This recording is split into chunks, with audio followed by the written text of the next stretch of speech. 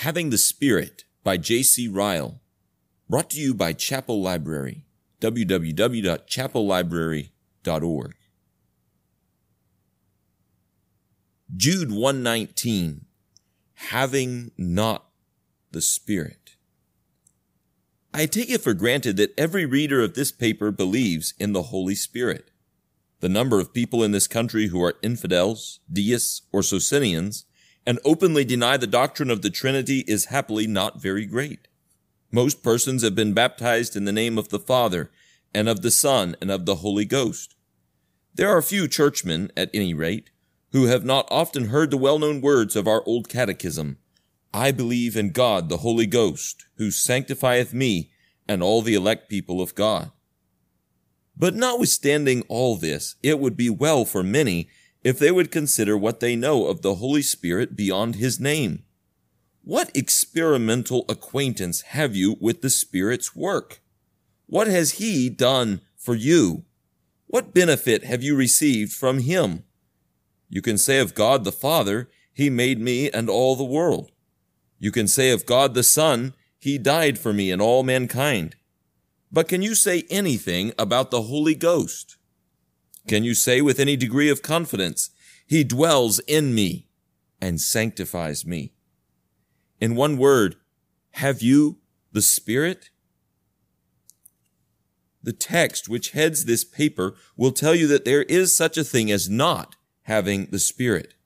This is the point which I press upon your attention. I believe the point to be one of vital importance at all seasons. I hold it to be one of special importance in the present day. I consider that clear views about the work of the Holy Spirit are among the best preservatives against the many false doctrines which abound in our times. Suffer me, then, to lay before you a few things which by God's blessing may throw light on the subject of having the Spirit. 1, let me explain the immense importance of having the Spirit. 2, let me point out the great general principle by which alone the question can be tried. Have you the Spirit? 3, let me describe the particular effects which the Spirit always produces on the souls in which He dwells. 1, the importance of having the Spirit. Let me in the first place explain the immense importance of having the Spirit. It is absolutely necessary to make this point clear. Unless you see this, I shall appear like one beating the air all through this paper. Once let your mind lay hold on this, and half the work I want to do is already done for your soul. I can easily fancy some reader saying, I do not see the use of this question. Supposing I have not the Spirit, where's the mighty harm? I try to do my duty in this world. I attend my church regularly. I receive the sacrament occasionally. I believe I am as good a Christian as my neighbors. I say my prayers. I trust God will pardon my sins for Christ's sake. I do not see why I should not reach heaven at last without troubling myself with hard questions about the Spirit. If these are your thoughts, I entreat you to give me your attention for a few minutes while I try to supply you with reasons for thinking differently. Believe me, nothing less than your soul's salvation depends on having the Spirit. Life or death, heaven or hell, eternal happiness or eternal misery are bound up with the subject of this paper. Remember, for one thing, if you have not the Spirit, you have no part in Christ and no title to heaven. The words of St. Paul are express and unmistakable. If any man have not the Spirit of Christ, he is none of his. Romans 8, verse 9. The words of St. John are no less clear. Hereby we know that he abideth in us by the Spirit which he hath given us. 1 John 3:24. The indwelling of God the Holy Spirit is the common mark of all true believers in Christ. It is the shepherd's mark on the flock of the Lord Jesus, distinguishing them from the rest of the world. It is the goldsmith's stamp on the genuine sons of God, which separates them from the dross and mass of false professors. It is the king's own seal on those who are his peculiar people, proving them to be his own property. It is the earnest which the Redeemer gives to his believing disciples while they are in the body as a pledge of the full and complete redemption yet to come in the resurrection morning. Ephesians 1:14. This is the case of all believers. They all have the Spirit. Let it be distinctly understood that he who has not the Spirit has not Christ. He who has not Christ has no pardon of his sins, no peace with God, no title to heaven, no well-grounded hope of being saved. His religion is like the house built on the sand. It may look well in fine weather. It may satisfy him in the time of health and prosperity. But when the flood rises and the wind blows, when sickness and trouble come up against him, it will fall and bury him under its ruins.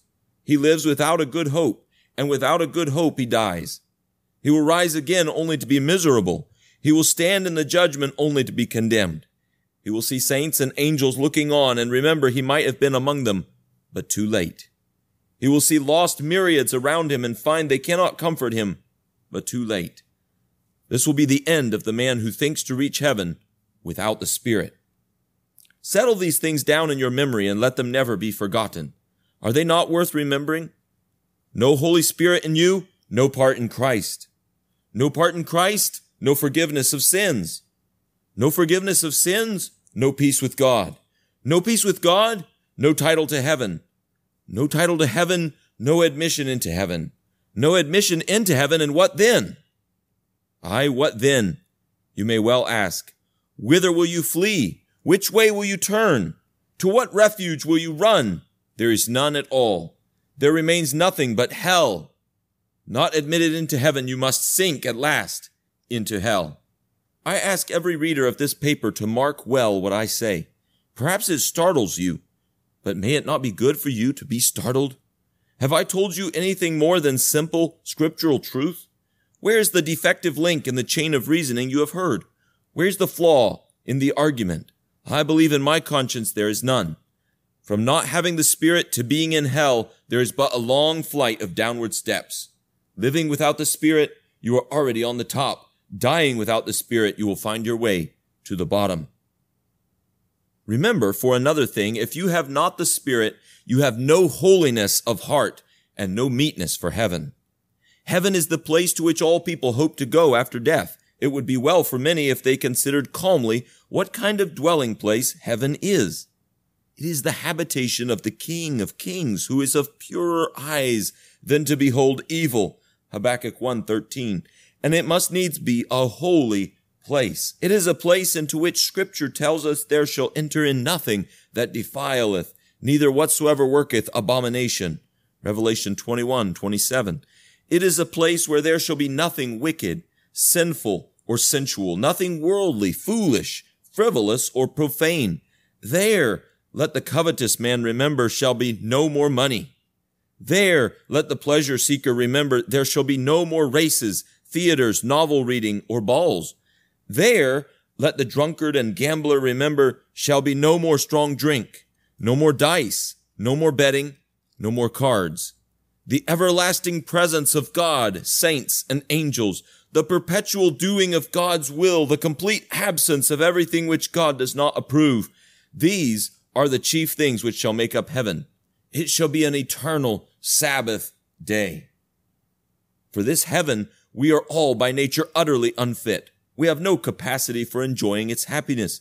We have no taste for its blessings. We have no eye to see its beauty. We have no heart to feel its comforts. Instead of freedom, we should find it bondage. Instead of glorious liberty, we should find it constant constraint. Instead of a splendid palace, we should find it a gloomy prison.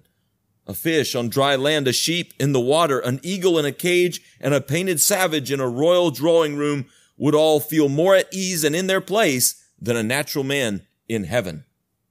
Without holiness, no man shall see the Lord. Hebrews 12:14. For this heaven, it is the special office of the Holy Ghost to prepare men's souls. He alone can change the earthly heart and purify the worldly affections of Adam's children. He alone can bring their minds into harmony with God and tune them for the eternal company of saints and angels in Christ. He alone can make them love what God loves and hate what God hates and delight in God's presence. He alone can set the limbs of human nature, which were broken and dislocated by Adam's fall, and bring about a real unity between man's will and God's. And this he does for everyone that is saved. It is written of believers that they are saved according to God's mercy, but it is by the washing of regeneration and renewing of the Holy Ghost. Titus 3:5.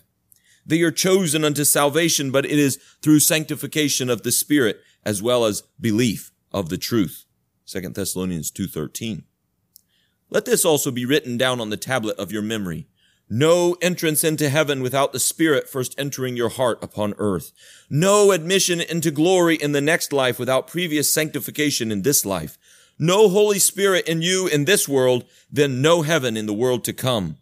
You would not be fit for it. You would not be ready for it. You would not like it. You would not enjoy it. There's much use made in the present day of the word holy. Our ears are wearied with holy church and holy baptism and holy days and holy water and holy services and holy priests. But one thing is 1,000 times more important, and that is to be made a really holy man by the Spirit. We must be made partakers of the divine nature while we are alive. 2 Peter 1:4. We must sow to the Spirit if we would ever reap life everlasting. Galatians 6:8.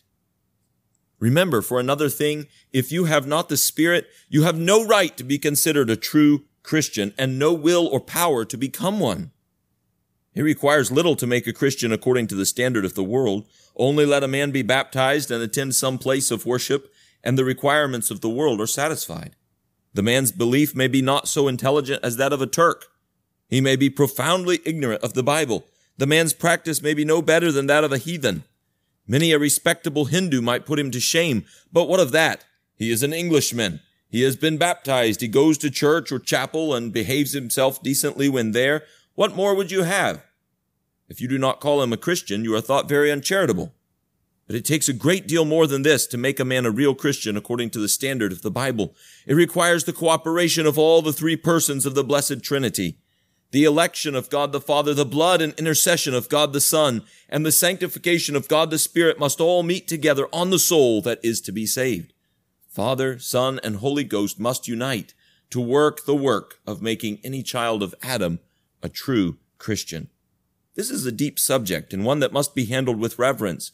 But where the Bible speaks with decision, there we may also speak with decision. And the words of the Bible have no meaning if the work of the Holy Spirit be not just as needful in order to make a man a true Christian as the work of the Father or the work of the Son. No man, we are told, can say that Jesus is the Lord but by the Holy Ghost. 1 Corinthians 12:3. True Christians, we are taught in Scripture, are born of the Spirit. John 3:6. They live in the Spirit. Galatians 5:25. They are led by the Spirit. Romans 8:14. By the Spirit they mortify the deeds of the body. By one Spirit they have access through Jesus unto the Father. Ephesians 2:18. Their graces are all the fruit of the Spirit. Galatians 5:22. They are the temple of the Holy Ghost. 1 Corinthians 6:19. They are a habitation of God through the Spirit. Ephesians 2:22. They walk after the Spirit. Romans 8:4. They are strengthened by the Spirit. Ephesians 3:16. Through the Spirit they wait for the hope of righteousness by faith. Galatians 5:5. These are plain scriptural expressions. Who will dare to gainsay them? The truth is that the deep corruption of human nature would make salvation impossible if it were not for the work of the Spirit. Without him, the Father's love and the Son's redemption are set before us in vain. The Spirit must reveal them. The Spirit must apply them, or else we are lost souls. Nothing less than the power of him who moved on the face of the waters in the day of creation can ever raise us from our low estate. He who said, "Let there be light," and there was light, must speak the word before anyone of us will ever rise to newness of life. He who came down on the day of Pentecost must come down on our poor dead souls before they will ever see the kingdom of God. Mercies and afflictions may move the surface of our hearts, but they alone will never reach the inner man. Sacraments and services and sermons may produce outward formality and clothe us with a skin of religion, but there will be no life. Ministers may make communicants and fill churches with regular worshipers. The almighty power of the Holy Ghost alone can make true Christians and fill heaven with glorified saints. Let this also be written in your memory and never forgotten. No Holy Spirit, no true Christianity. You must have the Spirit in you as well as Christ for you if you are ever to be saved. God must be your loving Father. Jesus must be your known Redeemer. The Holy Ghost must be your felt sanctifier, or else it will be better for you never to have been born. I press the subject on the serious consideration of all who read these pages. I trust I have said enough to show you that it is of vital importance to your soul to have the Spirit. It is no abstruse and mysterious point of divinity. It is no nice question of which the solution matters little one way or another. It is a subject in which is bound up the everlasting peace of your soul. You may not like the tidings. You may call it enthusiasm or fanaticism or extravagance. I take my stand on the plain teaching of the Bible. I say that God must dwell in your heart by the Spirit on earth, or you will never dwell with God in heaven. Ah, you may say, I do not know much about it. I trust Christ will be merciful. I hope I shall go to heaven after all. I answer, no man ever yet tasted of Christ's mercy who did not also receive of his Spirit. No man was ever justified who was not also sanctified. No man ever went to heaven who was not led there by the Spirit. 2. How to know whether we have the Spirit. Let me in the second place point out the great general rule and principle by which the question may be decided whether we have the Spirit. I can quite understand that the idea of knowing whether we have the Spirit is disagreeable to many minds. I am not ignorant of the objections which Satan at once stirs up in the natural heart. It is impossible to know it, says one person. It is a deep thing and beyond our reach. It is too mysterious a thing to inquire into, says another. We must be content to leave the subject in uncertainty. It is wrong to pretend to know anything about it, says a third. We were never meant to look into such questions. It is only fit for enthusiasts and fanatics to talk of having the Spirit. I hear such objections without being moved by them. I say that it can be known whether a man has the Spirit. It can be known. It may be known. It ought to be known. It needs no vision from heaven, no revelation from an angel to discern it. It needs nothing but calm inquiry by the light of God's Word. Let us enter upon that inquiry.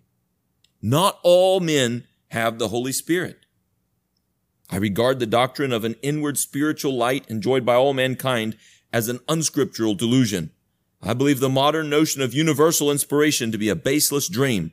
Without controversy, God has not left himself without a witness in the heart of fallen man. He's left in every mind sufficient knowledge of right and wrong to make all men responsible and accountable. He has given to every child of Adam a conscience, but he has not given to every child of Adam the Holy Spirit.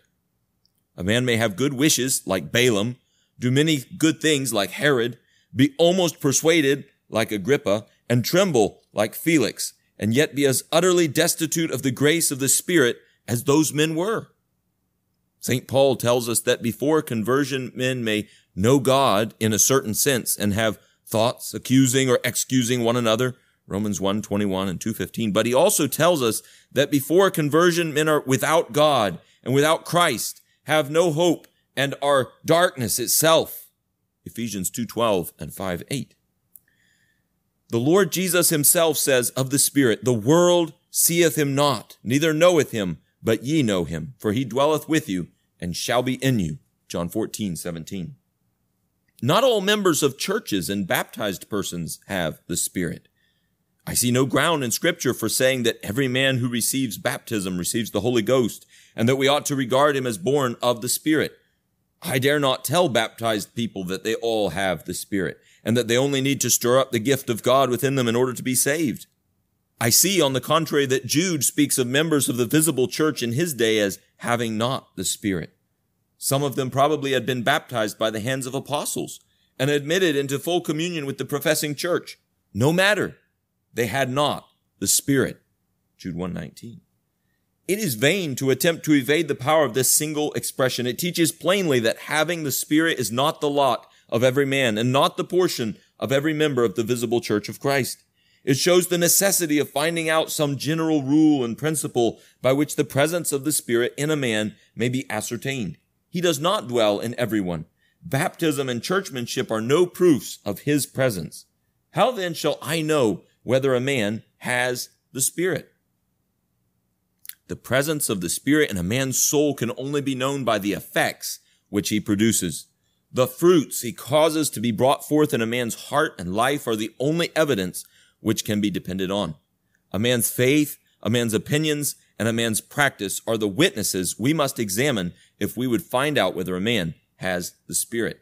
This is the rule of the Lord Jesus. Every tree is known by his own fruit. Luke 6:44. The effects which the Holy Spirit produces may always be seen. The man of the world may not understand them. They may in many cases be feeble and indistinct, But where the Spirit is, he will not be hid. He is not idle when he enters the heart. He does not lie still. He does not sleep. He will make his presence known. He will shine out little by little through the windows of a man's daily habits and conversation and manifest to the world that he is in him. A dormant, torpid, silent indwelling of the Spirit is a notion that pleases the minds of many. It is a notion for which I see no authority in the Word of God. I hold entirely with the homily for Whitsunday, as the tree is known by his fruit, so is also the Holy Ghost. In whomsoever I see the effects and fruits of the Spirit, in that man I see one who has the Spirit. I believe it to be not only charitable to think so, but presumption to doubt it. I do not expect to behold the Holy Ghost with my bodily eyes or to touch him with my hands. But I need no angel to come down to show me where he dwells. I need no vision from heaven to tell me where I may find him. Only show me a man in whom the fruits of the Spirit are to be seen, and I see one who has the Spirit. I will not doubt the inward presence of the Almighty cause when I see the outward fact of an evident effect. Can I see the wind on a stormy day? I cannot, but I can see the effects of its force and power. When I see the clouds driven before it and the trees bending under it, when I hear it whistling through the doors and windows or howling round the chimney tops, I do not for a moment doubt its existence. I say, there is a wind. Just so it is with the presence of the Spirit in the soul. Can I see the dew of heaven as it falls on a summer evening? I cannot. It comes down softly and gently, noiseless and imperceptible. But when I go forth in the morning after a cloudless night and see every leaf sparkling with moisture and feel every blade of grass damp and wet, I say at once, there has been a dew. Just so it is with the presence of the Spirit in the soul. Can I see the hand of the sower when I walk through the wheat fields in the month of July? I cannot. I see nothing but millions of ears rich with grain and bending to the ground with ripeness. But do I suppose that harvest came by chance and grew of itself? I suppose nothing of the kind. I know when I see those wheat fields that the plow and the harrow were at work one day and that a hand has been there which sowed the seed. Just so it is with the work of the Spirit in the soul. Can I see the magnetic fluid in the compass needle? I cannot. It acts in a hidden, mysterious way. But when I see that little piece of iron always turning to the north, I know at once that it is under the secret influence of magnetic power. Just so it is with the work of the Spirit in the soul.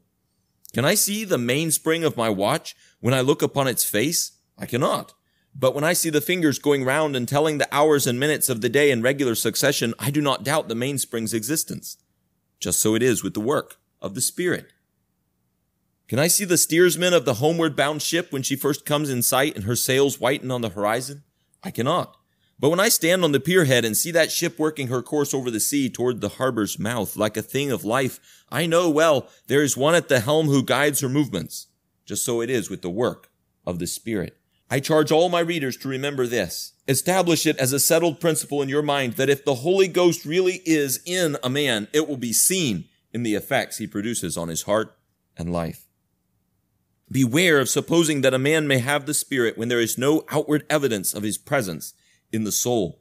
It is a dangerous and unscriptural delusion to think so. We must never lose sight of the broad principles laid down for us in Scripture.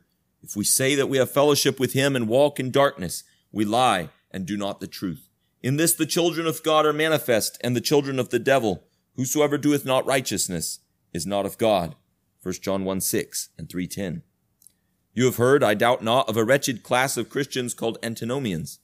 They are persons who boast of having an interest in Christ and say they are pardoned and forgiven, while at the same time they live in willful sin and open breach of God's commandments. You've been told, I dare say, that such people are miserably deceived. They are going down to hell with a lie in their right hand.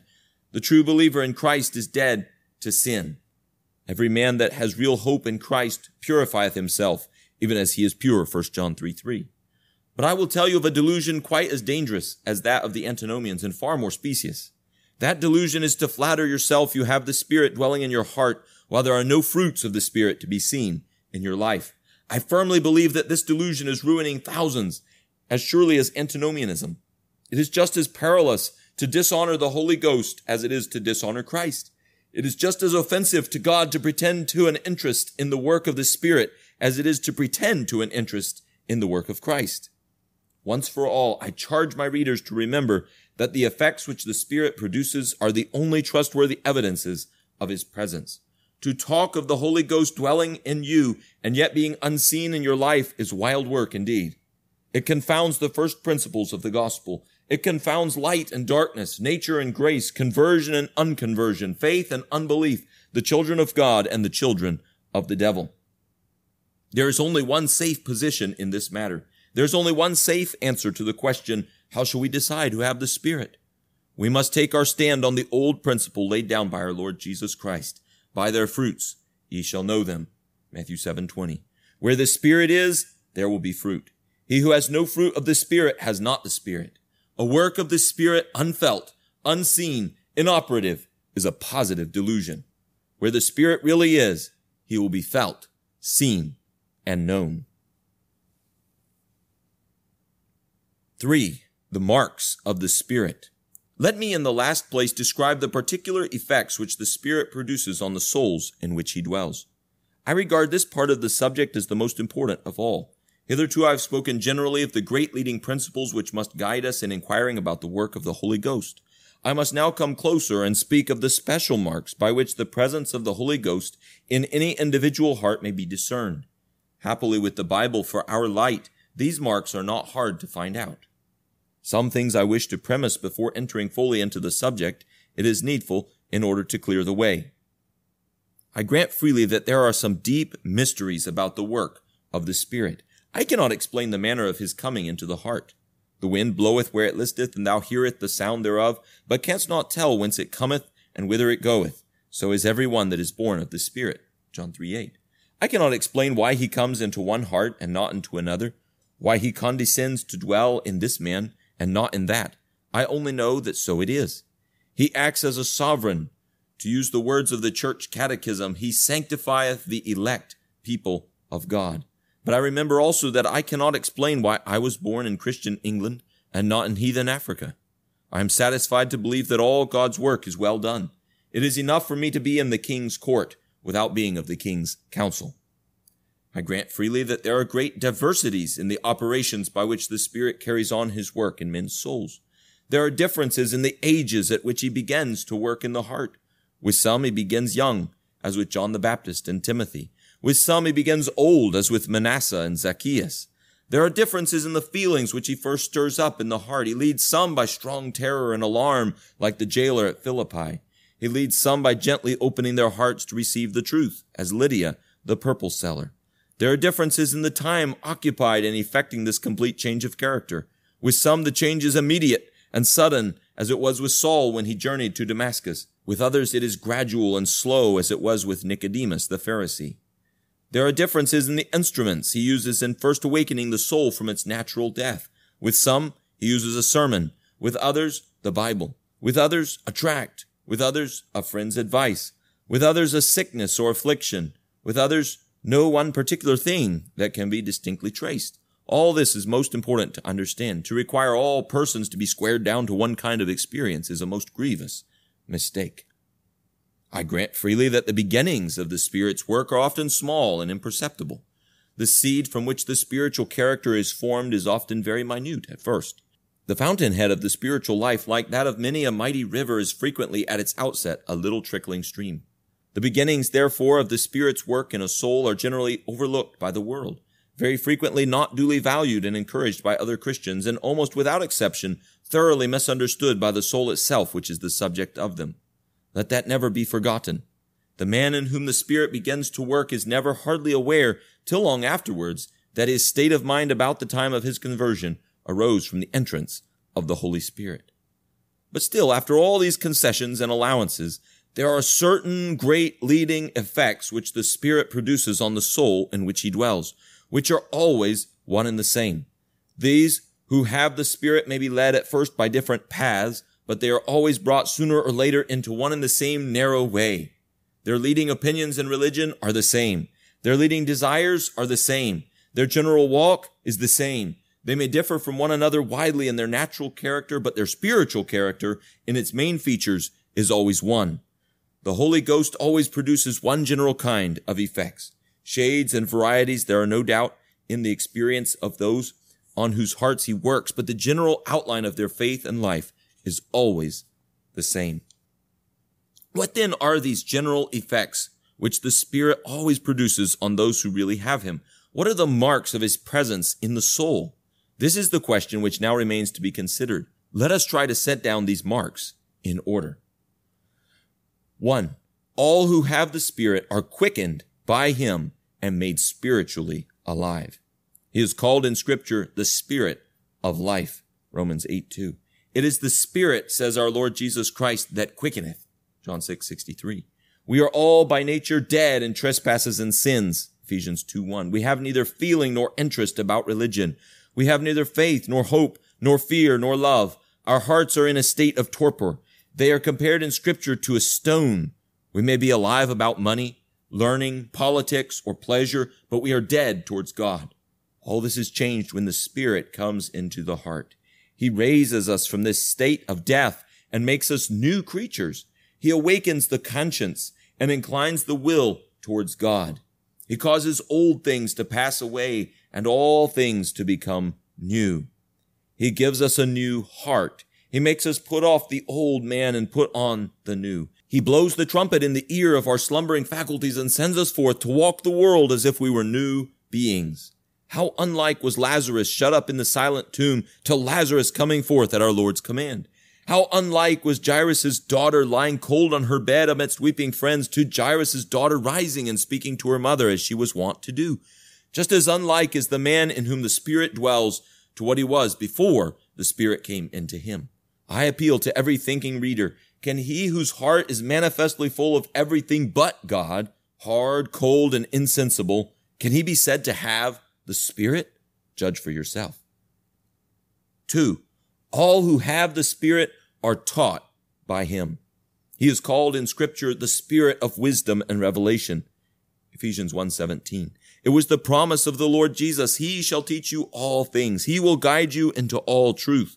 John 14:26 and 16:13.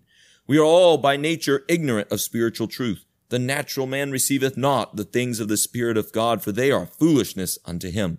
1 Corinthians 2:14. Our eyes are blinded. We neither know God, nor Christ, nor ourselves, nor the world, nor sin, nor heaven, nor hell, as we ought. We see everything under false colors. The Spirit alters entirely this state of things. He opens the eyes of our understandings. He illumines us. He calls us out of darkness into marvelous light. He takes away the veil. He shines into our hearts and makes us see things as they really are. No wonder that all true Christians are so remarkably agreed upon the essentials of true religion. The reason is that they have all learned in one school, the school of the Holy Ghost. No wonder that true Christians can understand each other at once and find common ground of communion. They have been taught the same language by one whose lessons are never forgotten. I appeal again to every thinking reader. Can he who is ignorant of the leading doctrines of the gospel and blind to his own state, can he be said to have the Spirit? Judge for yourself. 3. All who have the Spirit are led by him to the Scriptures. This is the instrument by which he specially works on the soul. The Word is called the sword of the Spirit, Ephesians 6:17. Those who are born again are said to be born by the Word, 1 Peter 1:23. All Scripture was written under his inspiration. He never teaches anything which is not therein written. He causes the man in whom he dwells to delight in the law of the Lord, Psalm 1:2. Just as the infant desires the milk which nature has provided for it and refuses all other food, so does the soul which has the Spirit desire the sincere milk of the Word. Just as the Israelites fed on the manna in the wilderness, so are the children of God taught by the Holy Ghost to feed on the contents of the Bible. I appeal again to every thinking reader. Can he who never reads the Bible or only reads it formally, can he be said to have the Spirit? Judge for yourself. 4. All who have the Spirit are convinced by him of sin. This is an especial office which the Lord Jesus promised he should fulfill. When he is come, he will reprove the world of sin. John 16:8. He alone can open a man's eyes to the real extent of his guilt and corruption before God. He always does this when he comes into the soul. He puts us in our right place. He shows us the vileness of our own hearts and makes us cry with the publican, God, be merciful to me, a sinner. Luke 18:13. He pulls down those proud, self-righteous, self-justifying notions with which we were all born and makes us feel as we ought to feel. I am a bad man and I deserve to be in hell. Ministers may alarm us for a little season. Sickness may break the ice on our hearts, but the ice will soon freeze again if it is not thawed by the breath of the Spirit. And convictions not wrought by him will pass away like the morning dew. I appeal again to every thinking reader. Can the man who never feels the burden of his sins and knows not what it is to be humbled by the thought of them, can he have the Spirit? Judge for yourself. 5. All who have the Spirit are led by him to Christ for salvation. It is one special part of his office to testify of Christ, to take the things of Christ and to show them to us. John 15:26 and 16:15. By nature, we all think to work our way to heaven. We fancy in our blindness that we can make our peace with God. From this miserable blindness, the Spirit delivers us. He shows us that in ourselves we are lost and hopeless, and that Christ is the only door by which we can enter heaven and be saved. He teaches us that nothing but the blood of Jesus can atone for sin, and that through his mediation alone, God can be just and the justifier of the ungodly. He reveals to us the exquisite fitness and suitableness to our souls of Christ's salvation. He unfolds to us the beauty of the glorious doctrine of justification by simple faith. He sheds abroad in our hearts that mighty love of God which is in Christ Jesus. Just as the dove flies to the well-known cleft of the rock, so does the soul of him who has the Spirit flee to Christ and rest on him. I appeal again to every thinking reader. Can he who knows nothing of faith in Christ be said to have the Spirit? Judge for yourself. 6. All who have the Spirit are by him made holy. He is the Spirit of holiness, Romans 1:4. When he dwells in men, he makes them follow after love, joy, peace, long-suffering, gentleness, goodness, faith, meekness, temperance, Galatians 5:22-23. He makes it natural to them through their new divine nature to count all God's precepts concerning all things to be right and to hate every false way, 2 Peter 1:4 and Psalm 119, 128. Sin is no more pleasant to them. It is their sorrow when tempted by it. It is their shame when they are overtaken by it. Their desire is to be free from it altogether. Their happiest times are when they are enabled to walk most closely with God. Their saddest times are when they are furthest off from him. I appeal again to every thinking reader. Can those who do not even pretend to live strictly according to God's will be said to have the Spirit? Judge for yourself. 7. All those who have the Spirit are spiritually minded. To use the words of the Apostle Paul, they that are after the Spirit mind the things of the Spirit. Romans 8:5. The general tone, tenor, and bias of their minds is in favor of spiritual things. They do not serve God by fits and starts, but habitually. They may be drawn aside by strong temptations, but the general tendency of their lives, ways, tastes, thoughts, and habits is spiritual. You see it in the way they spend their leisure time, the company they love to keep, and their conduct in their own homes. And all is the result of the spiritual nature implanted in them by the Holy Ghost. Just as the caterpillar, when it becomes a butterfly, can no longer be content to crawl on earth, but will fly upwards and use its wings, so will the affections of the man who has the Spirit be ever reaching upwards toward God. I appeal again to every thinking reader. Can those whose minds are wholly intent on the things of this world be said to have the Spirit? Judge for yourself. 8.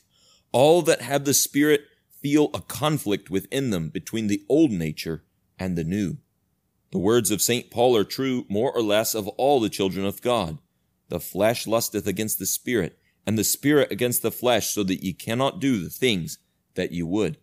They feel a holy principle within their breasts which makes them delight in the law of God, but they feel another principle within, striving hard for the mastery and struggling to drag them downwards and backwards. Some feel this conflict more than others, but all who have the Spirit are acquainted with it, and it is a token for good. It is a proof that the strong man armed no longer reigns within, as he once did, with undisputed sway.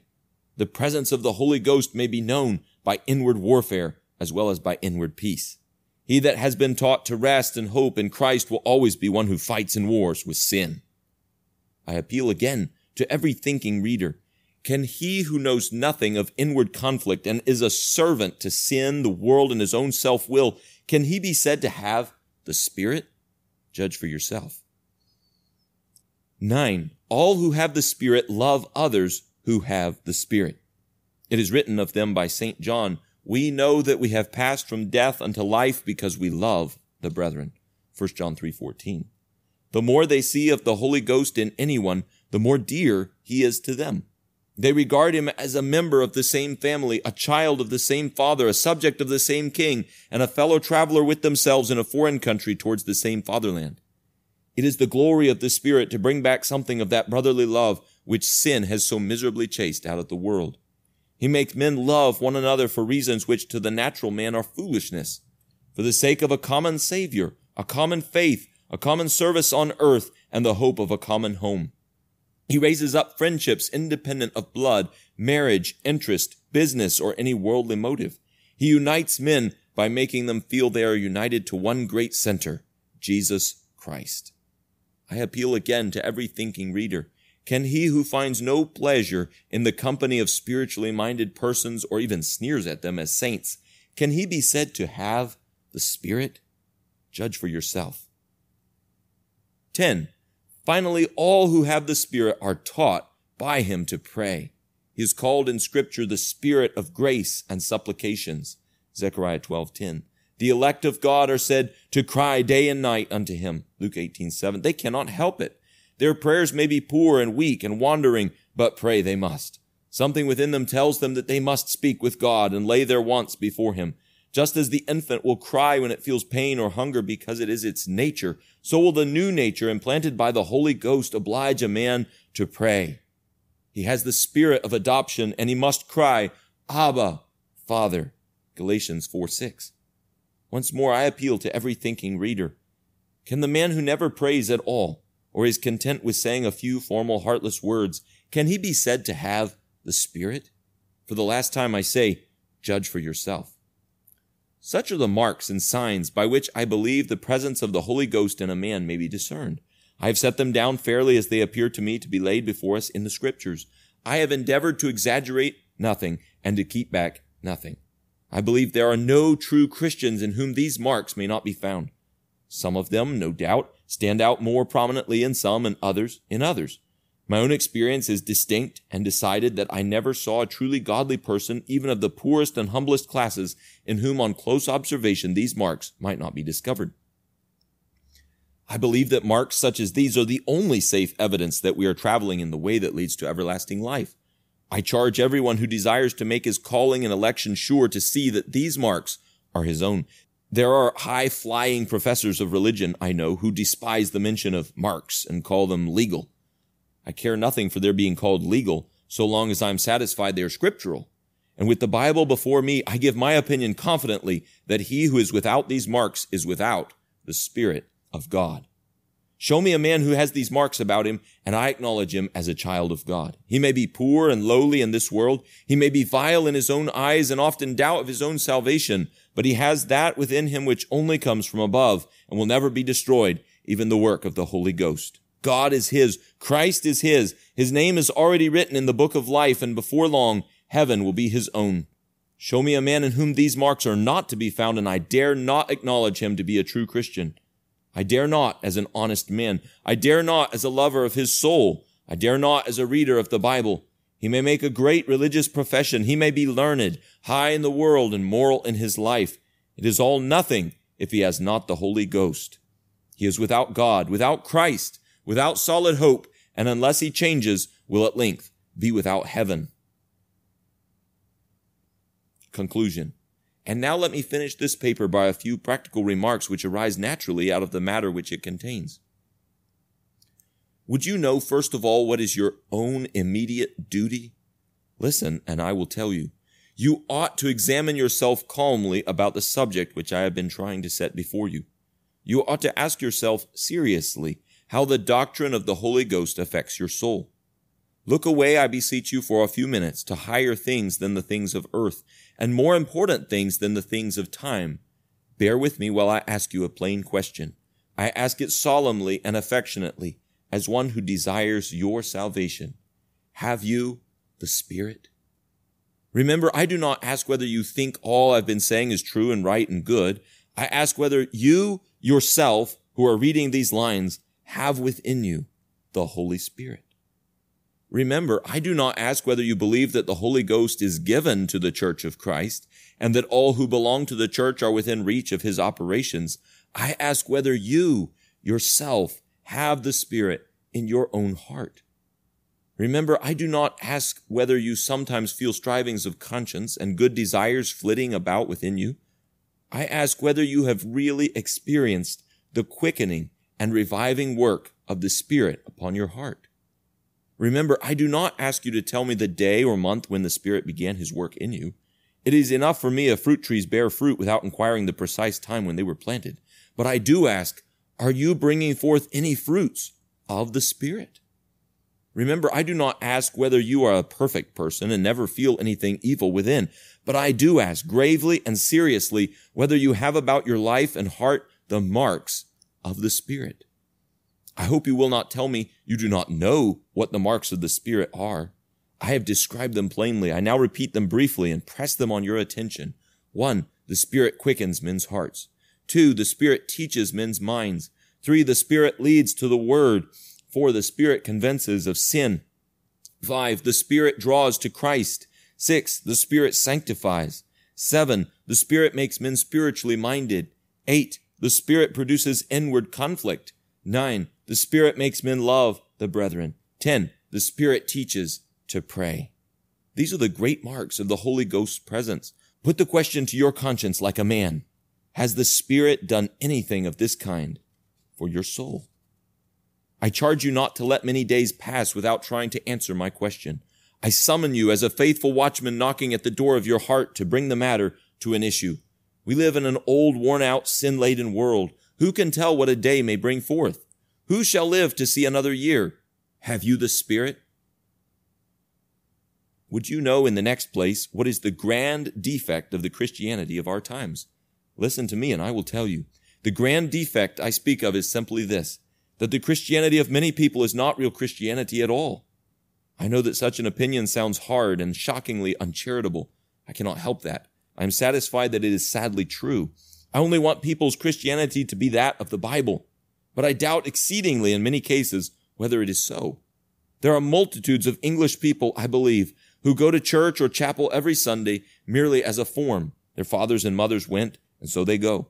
It is the fashion of the country to go, and so they go. It is the custom to attend a religious service and hear a sermon, and so they go. But as to real, vital, saving religion, they neither know nor care anything about it. They can give no account of the distinctive doctrines of the gospel. Justification and regeneration and sanctification are words and names which they cannot explain. They may have a sort of vague idea that they ought to go to the Lord's table and may be able to say a few vague words about Christ, but they have no intelligent notion of the way of salvation. As to the Holy Ghost, they can scarcely say more about him than that they have heard his name and repeated it in the belief. Now, if any reader of this paper is conscious that his religion is such as I have described, I will only warn him affectionately to remember that such religion is utterly useless. It will neither save, comfort, satisfy, nor sanctify his soul. And the plain advice I give him is to change it for something better without delay. Remember my words. It will not do at the last. Would you know in the next place one truth in the gospel about which we need to be especially jealous in this day? Listen, and I will tell you. The truth which I have in view is the truth about the work of the Holy Ghost. All truth, no doubt, is constantly assailed by Satan. I have no desire for a moment to exaggerate the office of the Spirit and to exalt him above the Son and center of the gospel, Jesus Christ. But I do believe that next to the priestly office of Christ, no truth in the present day is so frequently lost sight of and so cunningly assailed as the work of the Spirit. Some injure it by ignorant neglect. Their talk is all about Christ. They can tell you something about the Savior, but if you ask them about that inward work of the Spirit which all who really know the Savior experience, they have not a word to say. Some injure the work of the Spirit by taking it all for granted. Membership of the church and participation of the sacraments become their substitutes for conversion and spiritual regeneration. Some injure the work of the Spirit by confounding it with the action of natural conscience. According to this low view, none but the most hardened and degraded of mankind are destitute of the Holy Ghost. Against all such departures from the truth, let us watch and be on our guard. Let us beware of leaving the proportion of gospel statements. Let one of our chief watchwords in the present day be, no salvation without the inward work of the Spirit. No inward work of the Holy Spirit unless it can be seen, felt, and known. No saving work of the Spirit which does not show itself in repentance towards God and living faith towards Jesus Christ. Would you know, in the next place, the reason why we who are ministers of the gospel never despair of anyone who hears us so long as he lives? Listen, and I will tell you, we never despair because we believe the power of the Holy Ghost. We might well despair when we look at our own performances. We are often sick of ourselves. We might well despair when we look at some who belong to our congregations. They seem as hard and insensible as the nether millstone. But we remember the Holy Ghost and what he has done. We remember the Holy Ghost and consider that he has not changed. He can come down like fire and melt the hardest hearts. He can convert the worst man or woman among our hearers and mold their whole character into a new shape. And so we preach on. We hope because of the Holy Ghost. Oh, that our hearers would understand that the progress of true religion depends not on might or on power, but on the Lord's Spirit. Oh, that many of them would learn to lean less on ministers and to pray more for the Holy Spirit. Oh, that all would learn to expect less from schools and tracts and ecclesiastical machinery, and while using all means diligently, would seek more earnestly for the outpouring of the Spirit. Would you know, in the next place, what you ought to do if your conscience tells you that you have not the Spirit? Listen, I will tell you. If you have not the Spirit, you ought to go at once to the Lord Jesus Christ in prayer and beseech him to have mercy on you and send you the Spirit. I have not the slightest sympathy with those who tell men to pray for the Holy Spirit in the first place in order that they may go to Christ in the second place. I see no warrant of Scripture for saying so. I only see that if men feel they are needy, perishing sinners, they ought to apply first and foremost straight and direct to Jesus Christ. I see that he himself says, "If any man thirst, let him come unto me and drink." I know that it is written, "Thou hast received gifts for men, yea, for the rebellious also, that the Lord God might dwell among them." Psalm 68:18. I know it is his special office to baptize with the Holy Ghost, and that in him all fullness dwells. John 1:33 and Colossians 1:19. I dare not pretend to be more systematic than the Bible. I believe that Christ is the meeting place between God and the soul, and my first advice to anyone who wants the Spirit must always be, go to Jesus and tell your want to him. Furthermore, I would say if you have not the Spirit, you must be diligent in attending those means of grace through which the Spirit works. You must regularly hear the Word, which is his sword. You must habitually attend those assemblies where his presence is promised. You must, in short, be found in the way of the Spirit if you want the Spirit to do you good. Blind Bartimaeus would never have received sight had he sat lazily at home and not come forth to sit by the wayside. Zacchaeus might never have seen Jesus and become a son of Abraham if he had not run before and climbed up into the sycamore tree. The Spirit is a loving and good Spirit, but he who despises means of grace resists the Holy Ghost. Remember these two things. I firmly believe that no man ever acted honestly and perseveringly on these two pieces of advice who did not sooner or later have the Spirit. Would you know, in the next place, what you ought to do if you stand in doubt about your own state and cannot tell whether you have the Spirit? Listen, and I will tell you. If you stand in doubt whether you have the Spirit, you ought to examine calmly whether your doubts are well-founded. There are many true believers, I fear, who are destitute of any firm assurance as to their own state. Doubting is their life. I ask such persons to take their Bibles down and consider quietly the grounds of their anxiety. I ask them to consider whence came their sense of sin, however feeble, their love to Christ, however faint, their desire after holiness, however weak, their pleasure in the company of God's people, their inclination to prayer and the Word. I say, whence came these things? Did they come from your own heart? Surely not. Nature bears no such fruit. Did they come from the devil? Surely not. Satan does not war against Satan. Whence then, I repeat, did these things come? I warn you to beware lest you grieve the Holy Ghost by doubting the truth of his operations. I tell you, it is high time for you to reflect whether you have not been expecting an inward perfection, which you had no right to expect, and at the same time thanklessly undervaluing a real work which the Holy Ghost has actually wrought in your souls. A great statesman once said that if a foreigner visited England for the first time with his eyes bandaged and his ears open, hearing everything but seeing nothing, he might well suppose that England was on the road to ruin. So many are the murmurings of the English people.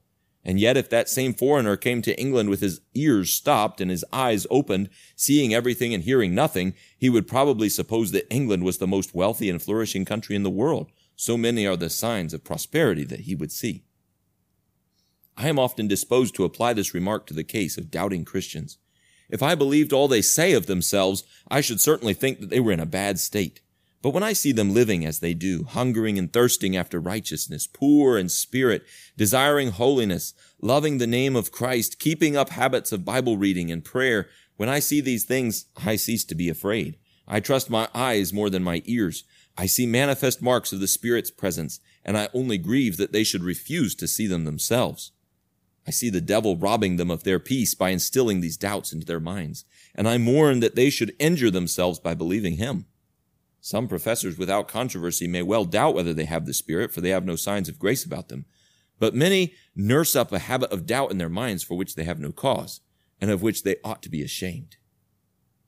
Would you know, last of all, what you ought to do if you really have the Spirit? Listen to me, and I will tell you.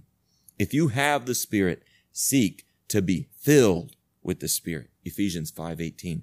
Drink deep of the living waters. Do not be content with a little religion. Pray that the Spirit may fill every corner and chamber of your heart, and that not an inch of room may be left in it for the world and the devil. If you have the Spirit, grieve not the Spirit. Ephesians 4:30. It is easy for believers to weaken their sense of his presence and deprive themselves of his comfort. Little sins not mortified, little bad habits of temper or of tongue not corrected, and little compliances with the world are all likely to offend the Holy Ghost. Oh, that believers would remember this. There is far more of heaven on earth to be enjoyed than many of them attain to. And why do they not attain to it? They do not watch sufficiently over their daily ways, and so the Spirit's work is damped and hindered. The Spirit must be a thoroughly sanctifying Spirit if he is to be a comforter to your soul. If you have the Spirit, labor to bring forth all the fruit of the Spirit. Galatians 5:22. Read over the list which the apostle has drawn out and see that no one of these fruits is neglected. Oh, that believers would seek for more love and more joy. Then would they do more good to all men. Then would they feel happier themselves. Then would they make religion more beautiful in the eyes of the world. I commend the things that I have written to the serious attention of every reader of these pages. Let them not have been written in vain. Join with me in praying that the Spirit may be poured out from on high with more abundant influence than he ever has yet been. Pray that he may be poured out on all believers at home and abroad, that they may be more united and more holy. Pray that he may be poured out on Jews, Muslims, and heathen, that many of them may be converted. Pray that he may be poured out on Roman Catholics, and especially in Italy and Ireland. Pray that he may be poured out on your own country, and that it may be spared the judgments it deserves. Pray that he may be poured out on all faithful ministers and missionaries, and that their numbers may be increased 100-fold. Pray above all that he may be poured out in abundant power on your own soul, that if you know not the truth, you may be taught to know it, and that if you know it, you may know it better. That was Having the Spirit by J.C. Ryle, brought to you by Chapel Library, www.chapellibrary.org.